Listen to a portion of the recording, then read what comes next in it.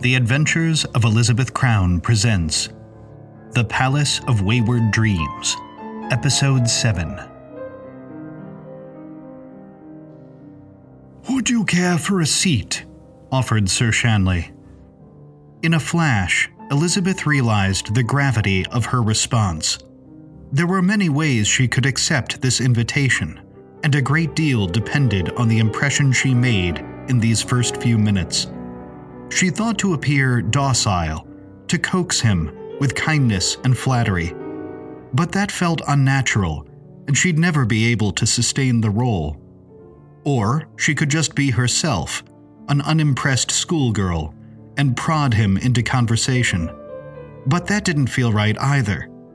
A man like Shanley would respect neither a pushover nor a brat. So she quickly chose a new persona. Elizabeth plopped into a chair, threw one leg over the other, and said boldly, "Sir Shanley, I presume?" "I am," he said. "And you are?" "Elizabeth." She examined her nails in the pale sunlight. "They tell me you were a general." All movement ceased. Shanley was about to sip from his champagne, but the glass never reached his lips. He cocked an eyebrow at her and cleared his throat. "Colonel." "Ah," said Elizabeth. "Same as my grandfather." "Oh, which regiment?" "The 7th Cavalry. He fought in the Indian Wars." Shanley leaned forward. "The American Indian Wars, you mean?" "All the same to me," said Elizabeth. "Where were you?" Shanley smirked reflectively. "Here and about, but Burma mostly." Elizabeth glanced around the great hall. "I take it you liked it there." Shanley leaned back into his cushioned chair. "I suppose I did." "Because he," Elizabeth tossed a finger at Maung, "must be someone real." "Maung? Yes, he's my houseboy. That is, he was." "But Larimer here," Elizabeth clapped a hand on the panther's shoulder, and she could feel his muscles tense. "He's a different story, isn't he? Maybe a little more metaphorical." Shanley looked at her sternly. "Elizabeth, was it?" "Crown, yes." "Aren't you a bit young to be dallying about a place like this?" Elizabeth pinched a wad of hair, then released it. "Well, isn't that the point of a place like this? We can be whatever we like, yes? Couldn't I make myself a ravishing 30-year-old if I felt so inclined?" "But you don't," snapped Shanley.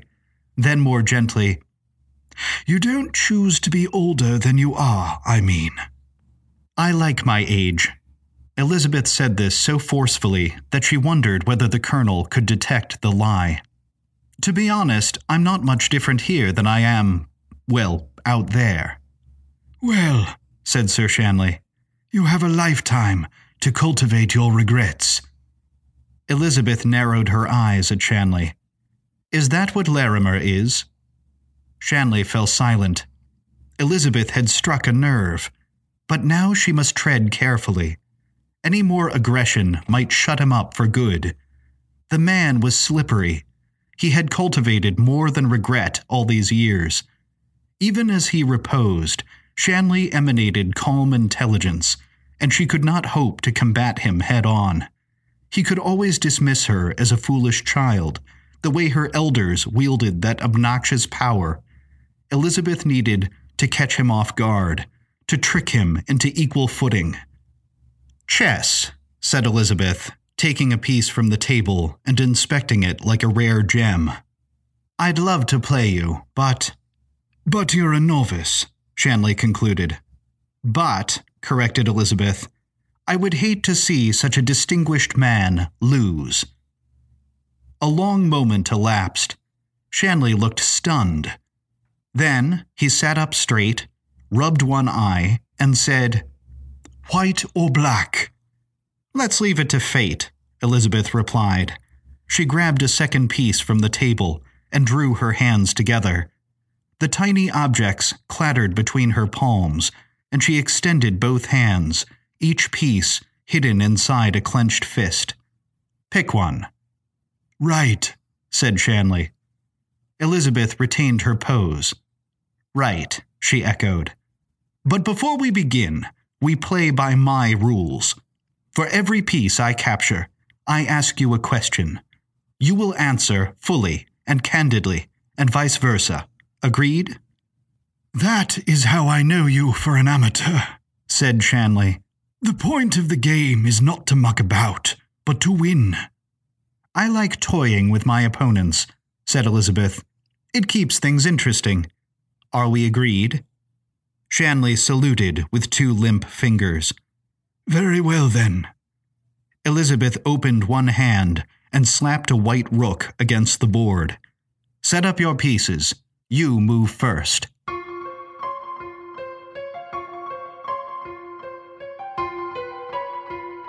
"I won't do it," declared Fung, folding his arms. "It's preposterous."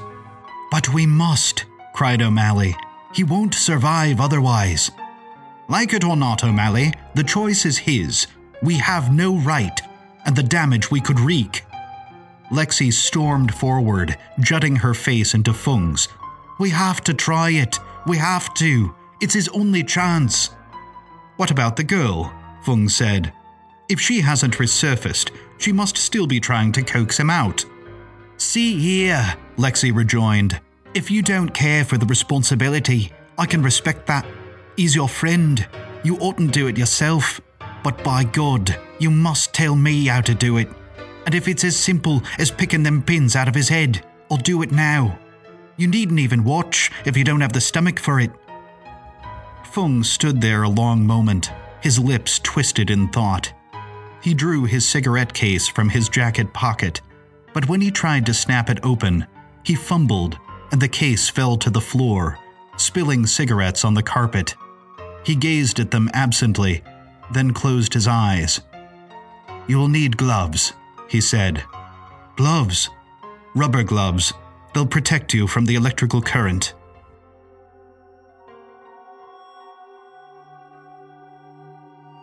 Elizabeth slid her bishop across the board and knocked the knight off its square. She set the captured knight on the table and said, "All right, what were you doing in Burma?" Sir Shanley hummed through his latticed fingers. His eyes looked sleepy, but Elizabeth could tell the man was preoccupied. He had advanced aggressively, invading the middle of the board, but he had only captured 2 pawns and a knight. Elizabeth had taken a bishop, both knights, and a rook, along with 4 pawns.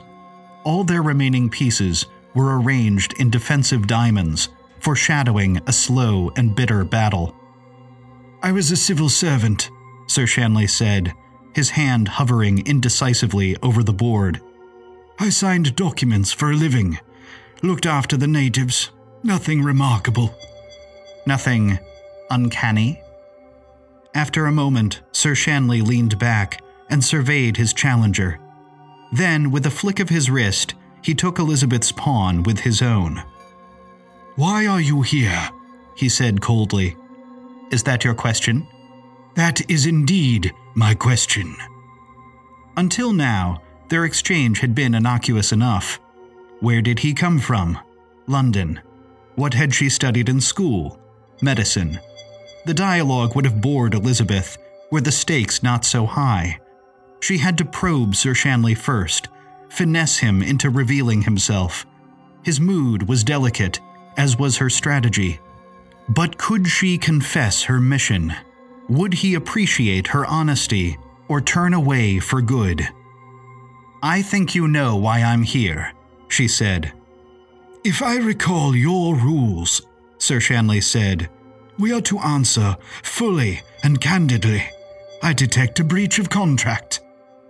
Larimer chuckled at this, a rich baritone of a laugh that sounded neither human nor feline.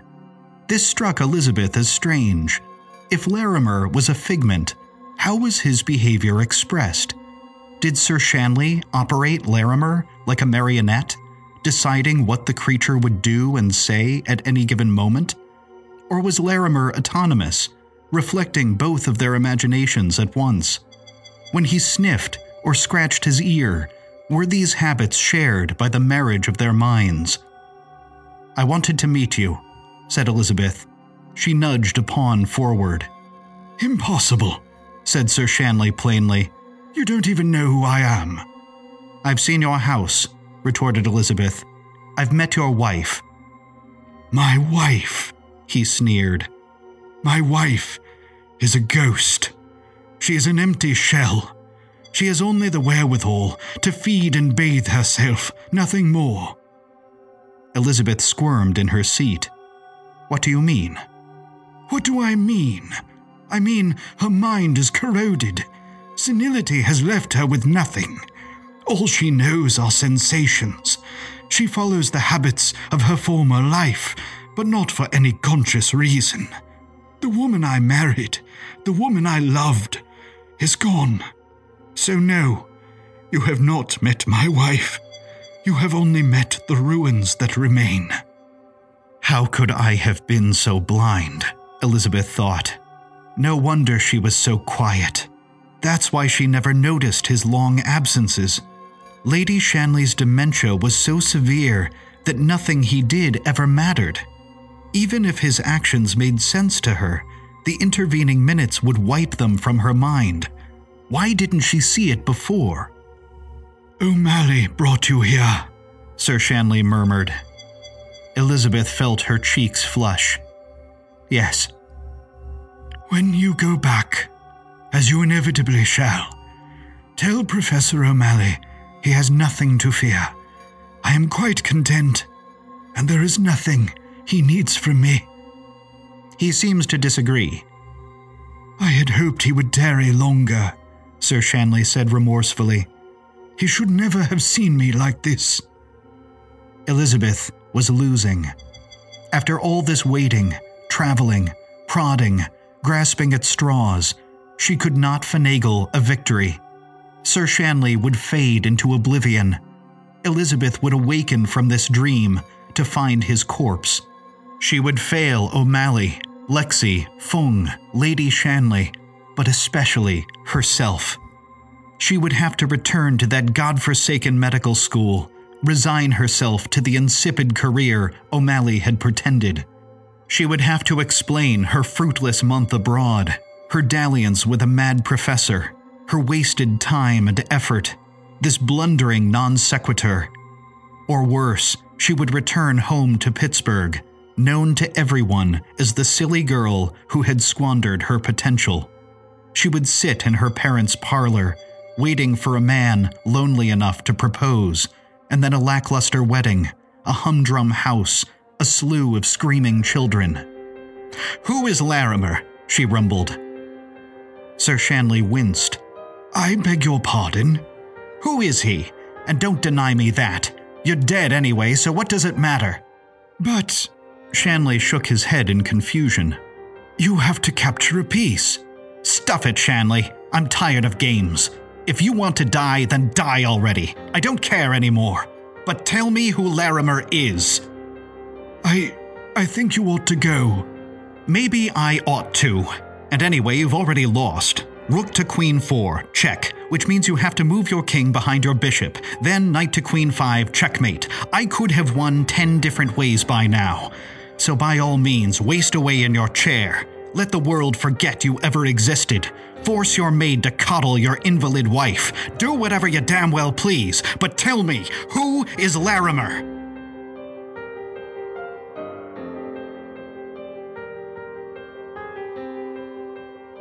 Lexi slipped the scarf and hat from her neck, then shimmied out of her coat. She stacked the garments on a shelf, then rolled up her sleeves. She was no longer wearing the maid's outfit, but rather a simple wool dress. She shoved one hand into a rubber glove, struggling against its floppy shape. When Lexi had fully fitted her fingers into each black udder, she leaned forward toward the crumpled body of Sir Shanley and whispered to herself. "What was that?" Fung asked. For the first time, Fung did not sound like a bastion of confidence. He smoked one cigarette after another, pouring smoke into the room, and jammed the filters into an ashtray. When he heard no answer, Fung repeated, "What did you say?" "I'm saying a bleeding prayer," Lexi snapped. "Take your time, Lexi," O'Malley said. "We could use a spot of divine intervention." At last, Lexi took a breath, squared her shoulders, and reached a hand forward. Her wrist arced into the air, and her fingers dangled ahead of her knuckles with the elegance of a Michelangelo painting. Then her digits paused a few inches from Sir Shanley's face, waffling between one needle and another. With their faces so close together, O'Malley couldn't help but notice the contrast of their features. Lexi's skin was so soft and smooth, her cheeks rosy. Her free-flowing hair looked thick and alive, like a field of wheat. Next to her, Sir Shanley looked all the more diminished, his face tautly stretched, his skin waxy and pruned. Except for his wispy breaths, Sir Shanley could have passed for a stone bust of himself. Lexi pinched one of the needles. Her grasp was delicate, but it still sent shivers down the attached cord. Her chest sank, and O'Malley realized it was a sigh of relief. She had probably expected a shock, despite their preparations. The maid pulled, and the needle slid out of Sir Shanley's spotted skin. She released it, and the needle fell to the floor, its cord coiling into a spring. "One down," intoned O'Malley. "Good work, Lexi." Lexi grasped another needle. "By the by, where do you come from, Professor?" "Me?" O'Malley blanched. That is, Dublin, miss. My grandfather came from Galway. Small world, isn't it?" Lexi looked sideways and smiled. It was the first time she had smiled fully since they met. But it was more than that. Her smile was the richest thing O'Malley had ever seen. A thin line of reassurance, sweetness, dry wit, 2 inches of supple lips emoted to perfection.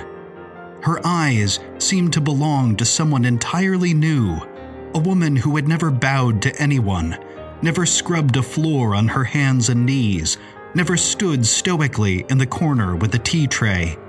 She could not have sustained the gesture for more than 3 seconds, but they were 3 seconds of dizzying euphoria. And by the time she turned her head back to the second needle, O'Malley nearly swooned. She withdrew the needle. Sir Shanley sputtered. His head fell back. His back arched beneath him. Phlegm burst from his throat and blotted his collar. Every conscious person in the Soma Lodge jolted with surprise. Sir Shanley's body started to vibrate. His arms jiggled at his sides. His head lolled back and forth. A yellowish froth bubbled from his mouth. "Damn it!" cried O'Malley. He clambered across the room. As he moved, O'Malley grabbed a cane from the umbrella stand. He snapped the wooden shaft over his knee, breaking it into 2 pieces. Then he grabbed Sir Shanley's head, narrowly avoiding the electrified needles, and squeezed the man's cheeks until his jaw came open. Then he placed the shaft horizontally across Sir Shanley's teeth. "What's happening?" Lexi squealed. "He's having a seizure." With practiced swiftness, O'Malley threw an arm over Sir Shanley's chest, bracing their shoulders against each other. The old man continued to judder in his chair, his knees swaying back and forth, his teeth grinding into the wood as saliva oozed down his cheeks. Every inch of his body shook, and when his eyelids split open, O'Malley could see his brown irises rolling underneath. "Keep going," commanded O'Malley. "What?" Lexi cried, her gloved hands held aloft as a sign of surrender. "The needles! Get them out, now!"